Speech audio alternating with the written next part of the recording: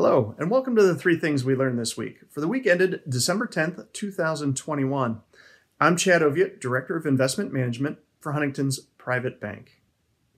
Now, it was a good week for equity markets as buy-on-the-dip buyers came in to take advantage of some oversold conditions earlier in the week. Now, the big question is, why did we have some oversold conditions heading into this week?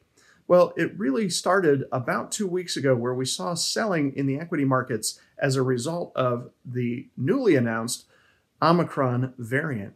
If you remember, the Friday after Thanksgiving, we got information about this new variant coming from South Africa.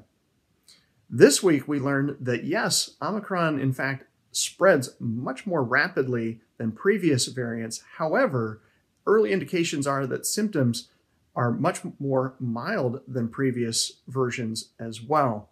So the markets saw that as a good news item related to the path of the pandemic this week. We also got news from vaccine manufacturers that suggested their current vaccines should provide some level of protection against the Omicron variant. So again, another good news item in the path of the pandemic for markets. Of course, markets also were looking at the health of the U.S. economy. And if we were to call out one economic data point this week, we would point to the trade numbers from October. And in fact, the export number, which climbed to $223 billion in October, this is the biggest one-month number in data going back to 1992.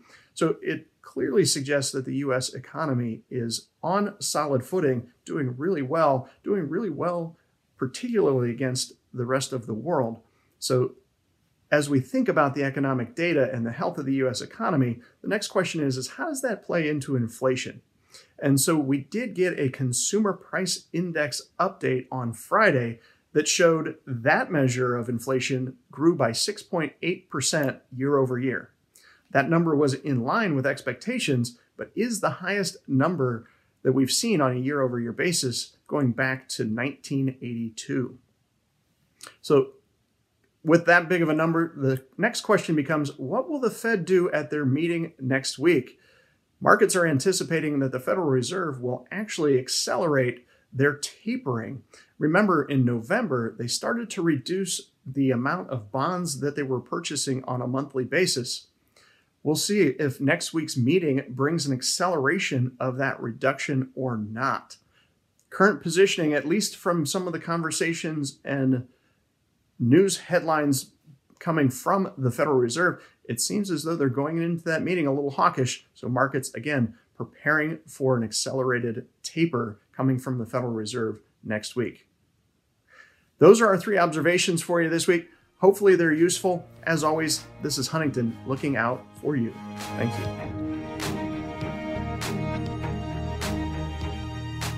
This presentation has been provided by the Chief Investment Office of the Huntington National Bank, a national bank with fiduciary powers and wholly owned subsidiary of Huntington Bancshares Incorporated. The views expressed during this presentation should not be taken as a solicitation or offer to buy or sell any financial instrument. Any forecasts presented are for illustrative purposes only and are not to be relied upon as advice or interpreted as a recommendation.